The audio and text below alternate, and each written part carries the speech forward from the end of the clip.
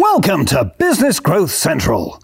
Practical tactics and strategies that you can use to help your business grow. You can watch the video version of this episode at businessgrowthcentral.co.uk. But now, over to you, Nigel. Hi, welcome to Business Growth Central, where this week I've got some people that I'd like you to meet.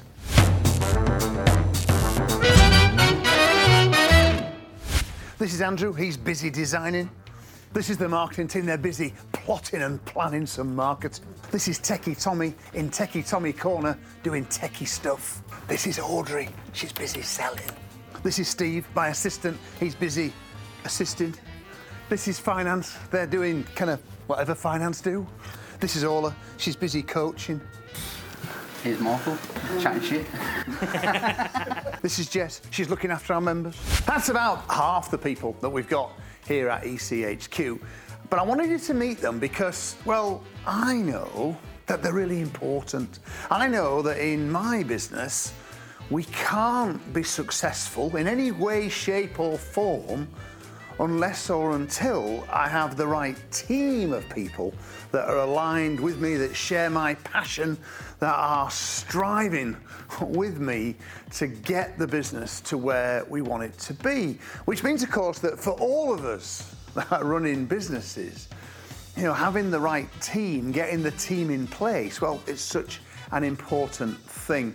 And you know, I first really properly encountered and began to understand the importance of people in my business not long after I started out on my entrepreneurial journey, almost 20 years ago now.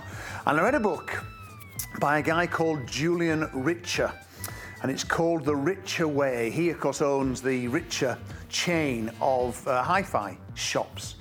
And Julian Richer was one of the very first people, certainly one of the first entrepreneurs, because his business was relatively modest when he started out, to properly put the focus on looking after his team and doing things for his team that his accountant and his bank managers said, "Oh, you don't need to do that." And I took a leaf out of Julian Richer's book, and over the last 10 years in particular, I've recognised the importance of having such a strong team, and that you don't get a really strong team of people if you think about your people in the way that so many established businesses do. I was in this very room last week in an inner circle session when one member was really questioning whether he wanted all the hassle and grief that he felt would go with growing his team from 6 or 7 people to 12 or 13 people, which is what would be needed to get him where he wants to get to. And so, just to be clear, you don't have to have all the shit that goes with managing people.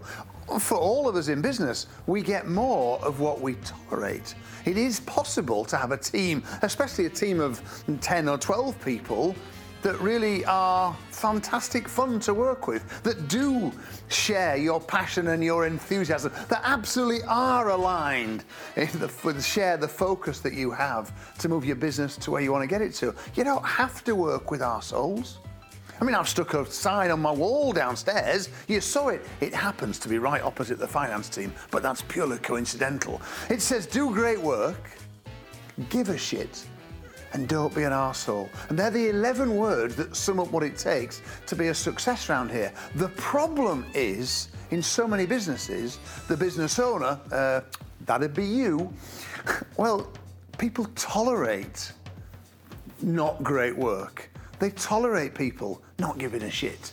And they tolerate arseholes. And you don't have to do that. And when you stop tolerating it and you start instead to do other things, so I mean, here at EC, 11 of my team have got electric cars.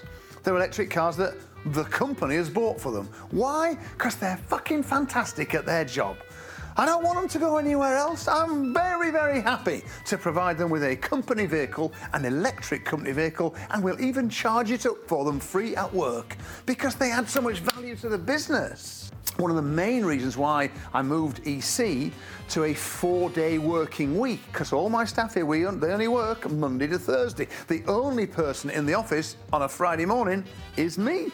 And I love that, by the way, my favourite time of the week, when I get to do all my thinking. It's a fantastic thing to do, but we've got a 4-day week. We've got electric cars. People are well paid. But what do I expect in return? What do I get in return? I got a team of people who do great work, who give a shit, and none of them are assholes. And you can get that too if you start to think about and understand the role your people play, their critical importance to what you're striving to achieve, and the very fact that you get to choose. In business, whatever happens to our business, well, it's all our fault.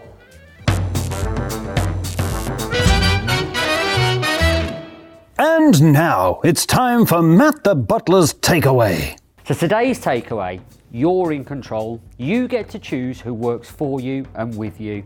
And if you treat your staff well, they'll look after your customers and they'll get you where you want to be.